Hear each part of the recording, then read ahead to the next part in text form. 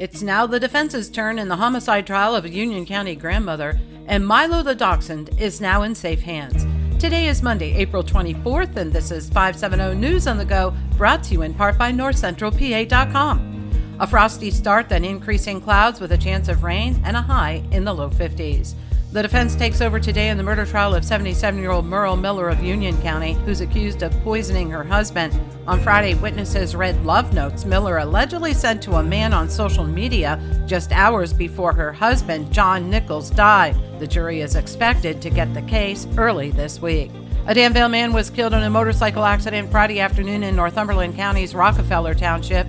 40-year-old John Paul Hendricks failed to negotiate a curve on Route 890 near Brush Valley Road. The bike slid off the road and crashed into several trees. Hendricks died at the scene. 81-year-old William Jameson of Williamsport suffered serious injuries in a motorcycle accident in Center County Friday afternoon. He was operating his Harley on Penns Valley Road when a driver pulled into his path. Jameson sustained serious injuries and was airlifted from the scene. An arrest warrant has been issued for 50-year-old Paul Beaver of Watsontown. North Central PA reports he allegedly used a tire iron to assault a woman and struck the victim with closed fists before fleeing the home on Delaware Drive. He is wanted on charges of aggravated assault and terroristic threats. Commonwealth University Lock Haven officials told the Renova Record it had no plans to intervene with a drag show that was held on the campus Friday night, saying the school supported inclusive activities.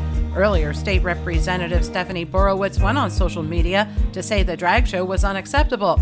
At Lycoming College, a similar drag show was postponed following reports that a group of students were overheard talking about shooting up the show and anyone attending. Milo the Dachshund is now getting the care he needs. Milo became very ill after eating a mushroom, but his owner, Holly Funk of Williamsport, allegedly failed to get him medical treatment due to financial difficulties. She surrendered Milo to the SPCA and has since been charged with neglect of an animal. And 1,400 people took part in the annual Heiner Challenge in Clinton County on Saturday. The course has 3 major climbs and descents covering 4,000 feet of vertical, filled with vistas, stream crossings, and single-track paths. For the latest in news and events, head on over to NorthCentralPA.com. I'm Liz Brady, and you're up to date with 570 News on the Go.